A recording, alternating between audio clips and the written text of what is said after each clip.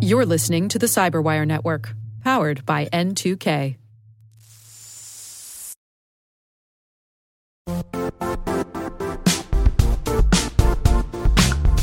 Don't struggle to align your organization's cybersecurity with business risk. Get the only solution that goes beyond reacting to threats with vulnerability and risk monitoring. You need the next evolution of MDR, and only Critical Start delivers it. Critical Start doesn't just monitor and respond to threats. They put you in control by detecting suspicious activities, quickly responding to contain threats, and identifying your most critical assets and protecting them against vulnerabilities and exposures.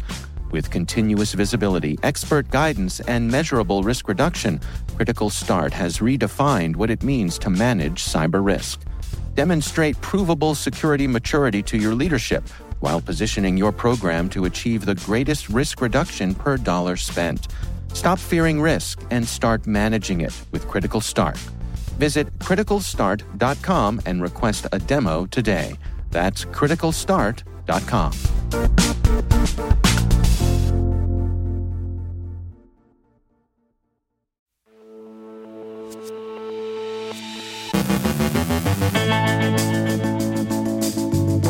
BlackCat follows Cl0p exploiting the GoAnywhere MFA vulnerability. The Mirai botnet exploits a vulnerability disclosed at Pwn2Own.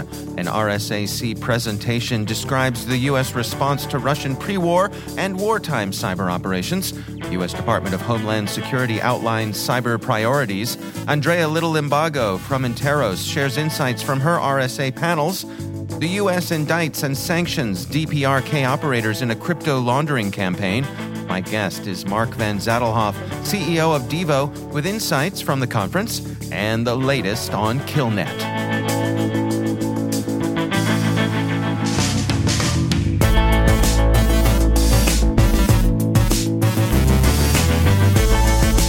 From the RSA conference in San Francisco, I'm Dave Bittner with your CyberWire security briefing for Thursday, April 20th, 2023.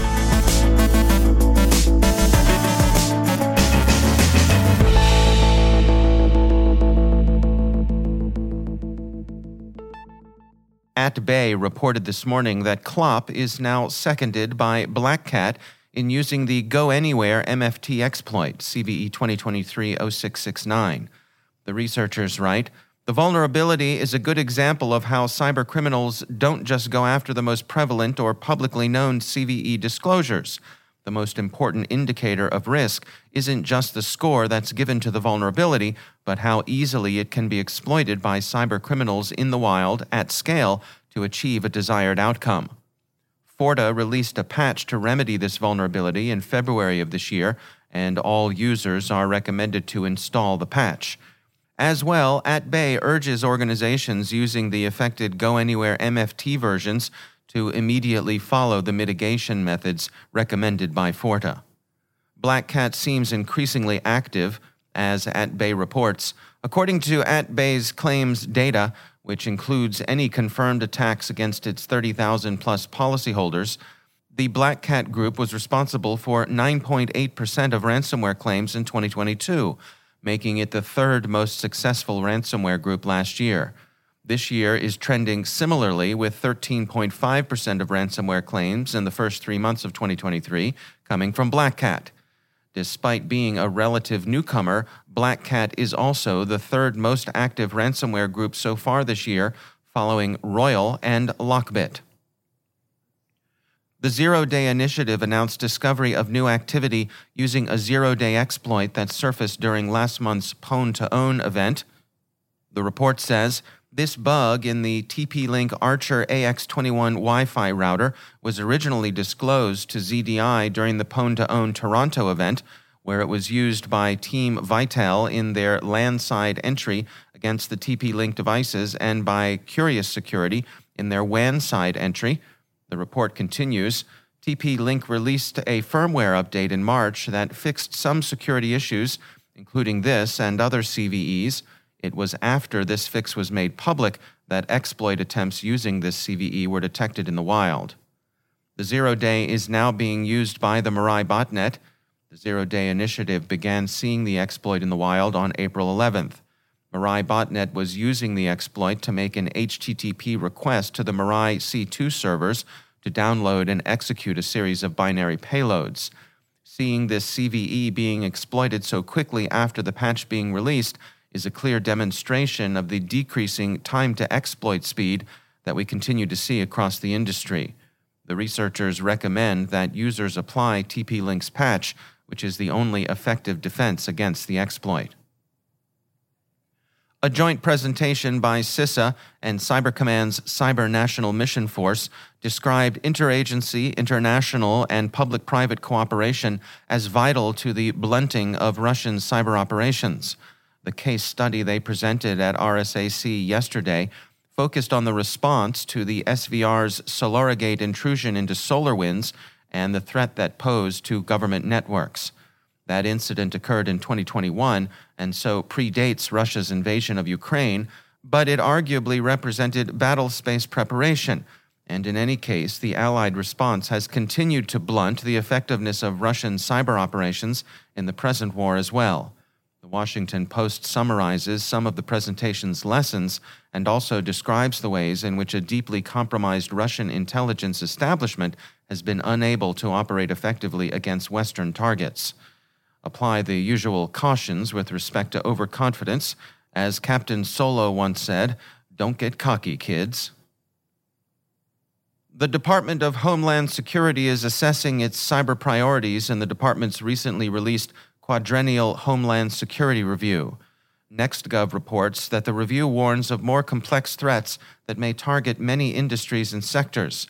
The review emphasizes deterrence of cyber attacks against critical infrastructure and does so in the context of public-private collaboration and the development of a pool of highly skilled cyber workers. The review discusses mitigation of active cyber threats with focus on the work of the Cybersecurity and Infrastructure Security Agency. The review also outlines steps that governmental agencies have taken to strengthen the nation's cyber resilience. The review also highlighted ongoing international collaboration to secure critical infrastructure and fight adversarial cyber attacks. The U.S. Justice Department has announced the indictment of Cl0p, a representative of North Korea's Foreign Trade Bank, on 2 conspiracy counts. Mr. Sim allegedly conspired to launder cryptocurrency as part of an effort to evade sanctions on Pyongyang. The sanctions in question are intended to impede the development of North Korea's ballistic missiles, weapons production, and research and development programs. In a separate but related action, the U.S. Department of the Treasury has sanctioned Mr. Sim and the 2 over-the-counter currency traders he worked with for their illegal support of North Korea's weapons programs. Undersecretary of the Treasury for Terrorism and Financial Intelligence Brian Nelson said, "The DPRK's use of illicit facilitation networks to access the international financial system and generate revenue using virtual currency for the regime's unlawful weapons of mass destruction and ballistic missile programs directly threatens international security. The United States and our partners are committed to safeguarding the international financial system and preventing its use in the DPRK's destabilizing activities, especially in light of the DPRK's 3 launches of intercontinental ballistic missiles this year alone." Treasury emphasizes that it acted in close cooperation with South Korean authorities. And finally, to return to Russia's war against Ukraine and the rest of the civilized world, what are the cyber auxiliaries of KillNet up to lately? In addition to creating its own virtual community college, KillNet has been advertising various malign tools. Specifically, the hacktivist auxiliary announced on the 16th of April that it had partnered with operators of Titan Stealer, an accomplice in the nuisance attack against NATO school Oberammergau. Titan Stealer is billed as a universal instrument for those who possess professional knowledge in their field, as well as amateurs. Upticks reported in January that the Stealer is capable of stealing a variety of information from infected Windows machines, including credential data from browsers and crypto wallets, FTP client details, screenshots, system information, and grabbed files. KillNet has also announced on Anonymous Russia's Telegram page that they're creating a new DDoS service called TeslaBot. TeslaBot is a distributed denial of service toolkit offered in 3 different flavors and prices. For $25, you get Basic, which includes 10 bots. Pro at $75 comes with 30 bots, and the pricier Rare offers 50 bots. TeslaBot is presently in pre-sale and will be available for general purpose on April 28th. Get the bots while they're hot, we guess, or not.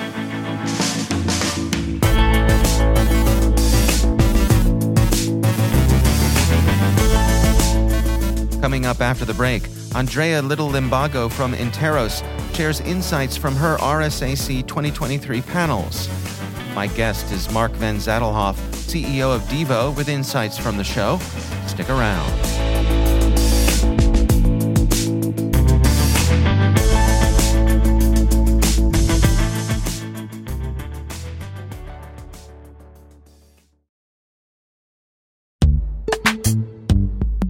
Every day, your IAM tech debt grows. Your multi-generational services struggle to work together.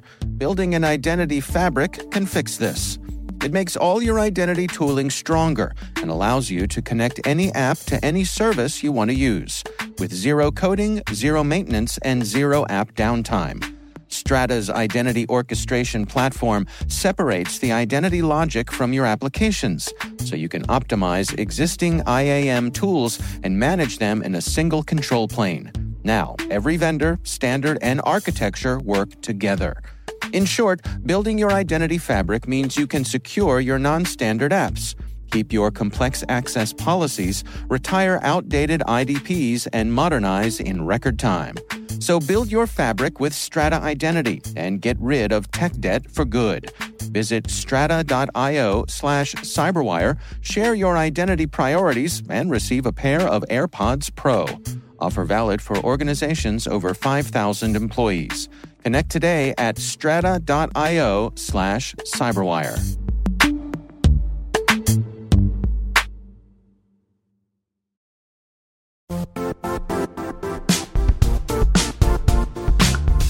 The IT world used to be simpler. You only had to secure and manage environments that you controlled. Then came new technologies and new ways to work. Now, employees, apps, and networks are everywhere. This means poor visibility, security gaps, and added risk.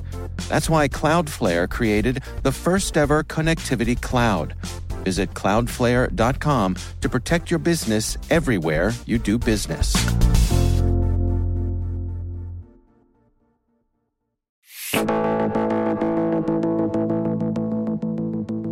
Mark Van Zadelhoff is CEO of Devo, and he stopped by for a conversation on insights from the conference, what he's looking forward to, and where he thinks we're going. Here's Mark Van Zadelhoff. So here we are. We find ourselves at the RSA Conference 2023, back again. Amazing. Yeah. And I'm really interested in your insights as we come into this year's show. Where do you think we find ourselves as an industry? What's the lay of the land as you describe it at this point in time? Well, geez, I've been coming here since 2008. Probably not every year, but most of them. And in a way, maybe I'm a little cynical in that I think a lot of things have changed, and then a lot of things are the same. You know, I no longer get enthralled by, there was another hack or a security company missed their earnings report. Someone just mentioned that Tenable announced their earnings and stock went down or whatever. So some of the stuff, it's been happening forever, but it's happening on different surfaces. You know, when I first got here, I was shipping CD-ROMs with C++ code. Right. Years later, appliances with Java code, and now we're in the cloud. And so I think attacks are following that same pattern, right? I'm serving as a service, and attacks are happening as a service. Attacks are happening from the cloud to the cloud, leveraging AI. So I think it's more similar themes, but on different surfaces as the world is modernized. Do you think as an industry we've been on a path of increased professionalization over the past decade or so? I think so. I mean, I definitely think that when I first started coming here, the CISO was pretty much an ornery person stuck in the basement of the building dreaming of having some time with the board of directors. And now, you know, I'm not a CISO, but we as an industry, we're in front of the board. We have our moment. We have headlines and attention, and and slots at board meetings. And I sometimes wonder, are we doing the right things with them? We also have public attention from governments, right? So I would say our moment has arrived versus 2008 when I started in this business. We would say lots of things and it felt like you were yelling into the wind. Mm-hmm. As the CEO of a company, what is the value proposition for you to be at a show like this? How do you choose how you're going to divvy up your time? I think as a CEO, you try and leverage the title insofar as it's worth something to give your company exposure. So I just did a nice panel at one of the banking conferences where I think, that just gives us good visibility to an audience that's important to us that I don't spend a lot of time on because I'm not public. Mm-hmm. The banking community is an important one to kind of start to warm up. And then I spend a lot of time with customers and partners, and ideally towards the end of the evening with my team members in a bar having a beer. Fair enough. There's nothing like being face-to-face, right? Exactly. Well, you said it, in this current climate, that's a luxury that we cannot take for granted, is actually seeing each other. Do you sense that there are any specific themes this year? Yeah, I think certainly AI is obviously ChatGPT, and AI is a big theme. Yeah. And I think one that you're going to see on the show floor is leveraging that in product announcements. We now, in fact, my friend Christopher Alberg at Recorded Future did a really nice announcement pre the show on how they're leveraging ChatGPT-like technology. I don't know exactly what it's using to offer a very neat experience within their suite of solutions. So I think you'll see more of that happening here. And what I also find interesting is discussion yesterday in a couple of meetings I was in on how do we secure AI? Mm-hmm. How do we make sure that corpus of data doesn't get hacked and abused? Because, if you can hack and abuse someone's corpus of data that's being leveraged to make these decisions that we just take for granted, ask a computer a question, now you get a brilliant answer. But what if that's polluted data? Right. What if that data is designed to make you think there isn't an attack coming from a certain set of IP addresses? And you base your decision on that, check, and suddenly you realize that corpus was polluted. So There's discussion of how do you secure AI as well. I was chatting with our Chief Security Officer, Rick Howard, earlier, and we were talking about the possibility of ChatGPT being a hot topic here, and we were wondering, are there going to be companies who say, we're now ChatGPT enabled, and then the other ones who say, we protect you from things that are ChatGPT enabled, right? Yeah. It's rare you see something that has that spectrum of thought about it. Yeah, but in a way, and it's different, but back to my opening answer to your question, it's just another surface, right? So, we used to have the same conversations when mobile devices were introduced, right? Can we enhance security with mobile devices, an app that allows you to access data and information about your environment, or will the mobile devices get hacked, right? Will the cloud make you more secure, or will the cloud get hacked, right? So it's just a different surface, and this AI generation will just be another surface of leverage and attack. I think that's a really powerful insight. Before I let you go, I would be remiss if I did not mention your podcast, which is Cyber CEOs Decoded. Rumor has it that you are gearing up for your second season there. Anything we can look forward to? Any previews for us? Well, it was a rough negotiation, but we signed up for a second season, and okay. I'm super delighted. Yeah, we've had so much fun on that podcast, and I want to thank the Cyberwire for your support. The whole premise of that is that being a CEO, they say, is a lonely job, and I would say at times that's for sure true. So why not get some pals on a podcast and demystify and decode what it's like to be a CEO? So I've had a really fun opportunities. I think we did 8 episodes with a myriad of different CEOs talking about pivotal points in their company's development and decisions they made. And I learned from it. And I think the audience hopefully took a bunch of things away too. So yeah, season 2. And I was able to secure at RSA the first 2 speakers already. So good. It's been a good use of my time. The thing I particularly enjoy about your show is how intimate it is, that these are trusted relationships that you have with the people you're talking with. So I think as a listener, the value we get out of it is that I think your guests are much more open and candid than they might be with someone they're a stranger with. Yeah, no, it's it's designed to be a bit of a confessional setting, and but safe in terms of CEOs can't talk about everything, but I think we should talk about more than we think we can, and so I try and set the tone so that we try and open up about things that really are difficult, because if we're not talking about that, then we're not going to solve them. Yeah. All right. Well, thank you so much for taking the time today, and hope you have a good rest of the week. Awesome to see you. Our thanks to Mark Van Zettelhoff from Devo for joining us.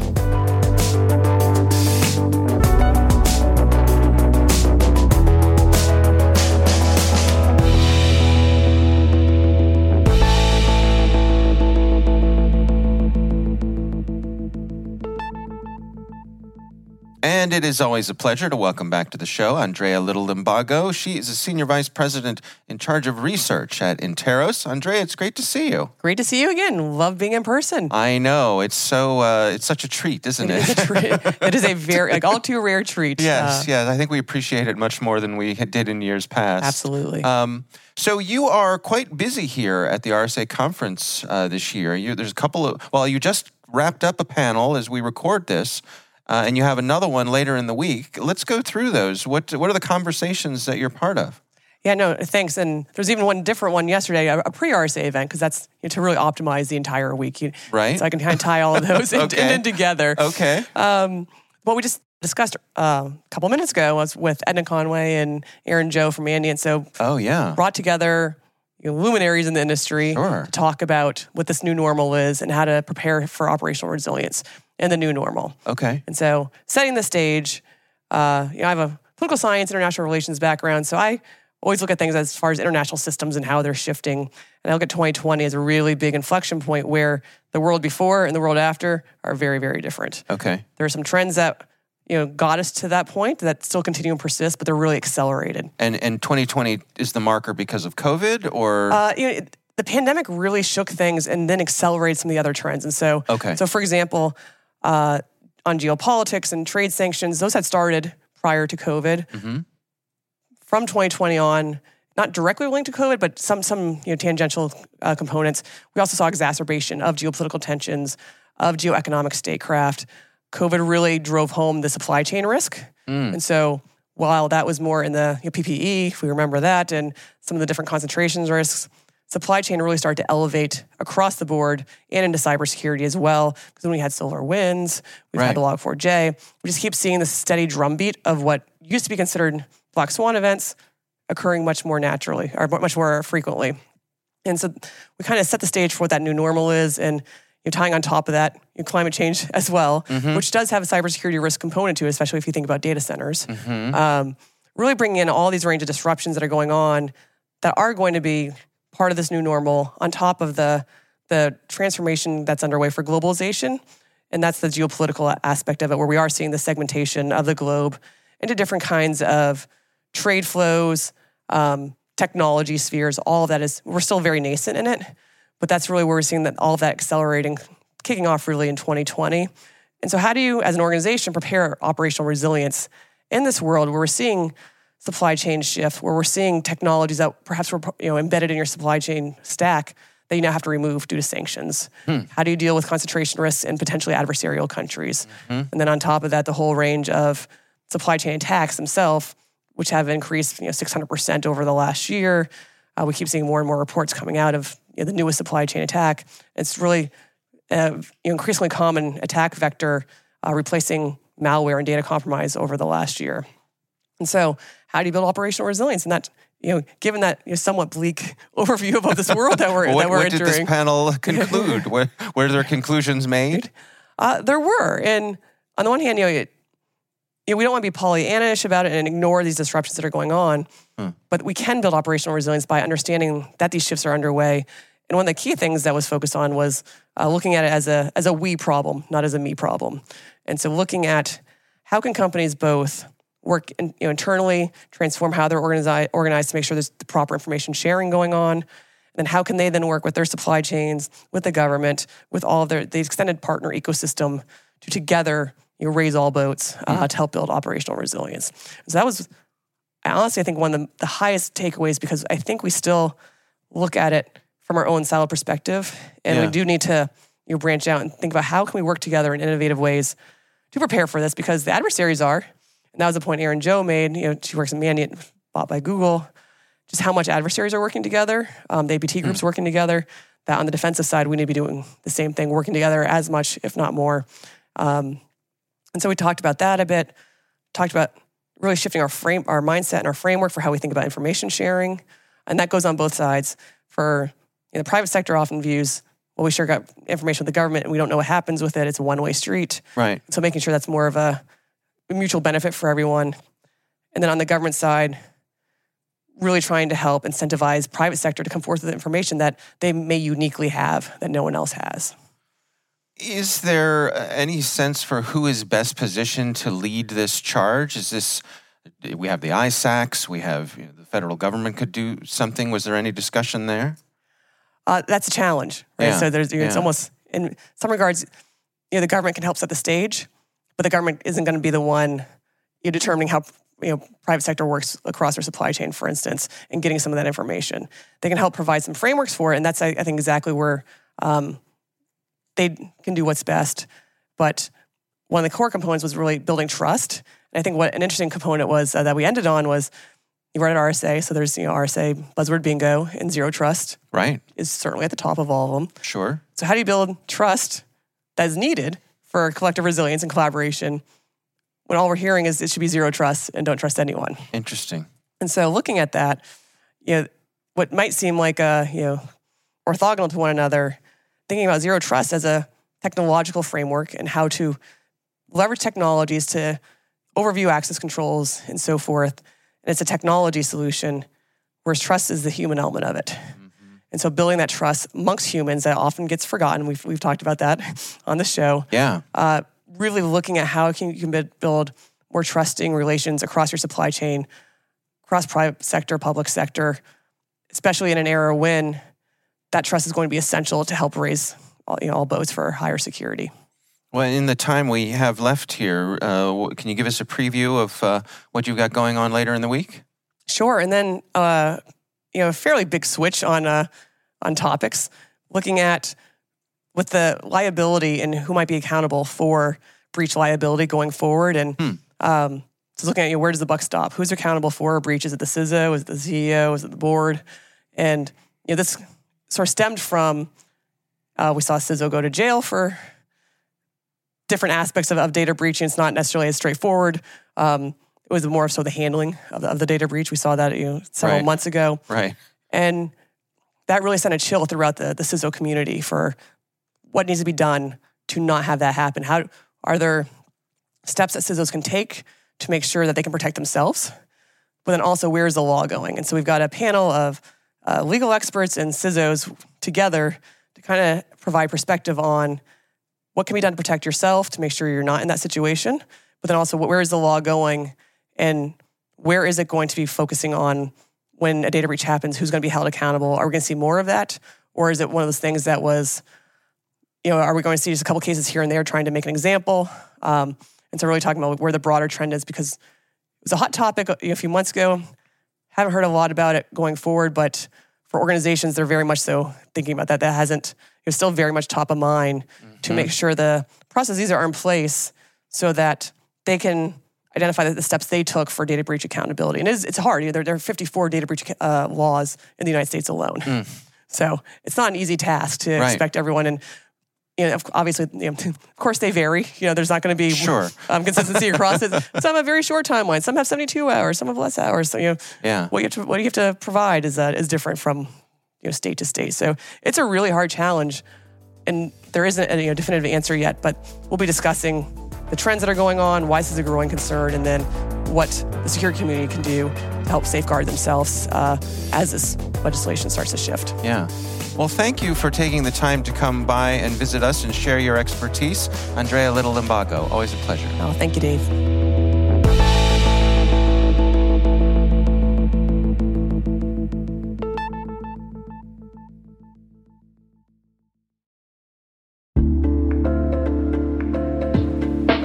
Are lengthy security reviews pulling attention away from your security program? With the largest network of trust centers, Vanta can help you streamline security reviews to win customer trust, save time, and close deals fast. Proactively demonstrate security by showcasing key resources like your SOC 2 or ISO 27001, and provide real-time evidence for passing controls. And when a security questionnaire is required, Vanta takes the first pass for you. Visit vanta.com/cyber to take a self-serve tour. That's vanta.com/cyber.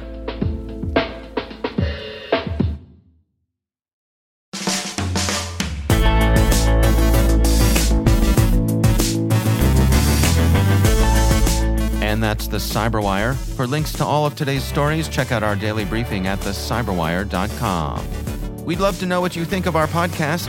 You can email us at cyberwire@n2k.com. Your feedback helps us ensure we're delivering the information and insights that help keep you a step ahead in the rapidly changing world of cybersecurity. We're privileged that N2K and podcasts like the Cyberwire are part of the daily intelligence routine of many of the most influential leaders and operators in the public and private sector, as well as the critical security teams supporting the Fortune 500 and many of the world's preeminent intelligence and law enforcement agencies. N2K's strategic workforce intelligence optimizes the value of your biggest investment, people. We make you smarter about your team while making your team smarter. Learn more at n2k.com. This episode was produced by Liz Irvin and senior producer Jennifer Iben. Our mixer is Trey Hester, with original music by Elliot Peltzman. The show was written by John Petrick. Our executive editor is Peter Cl0p, and I'm Dave Bittner. Thanks for listening. We'll see you back here tomorrow.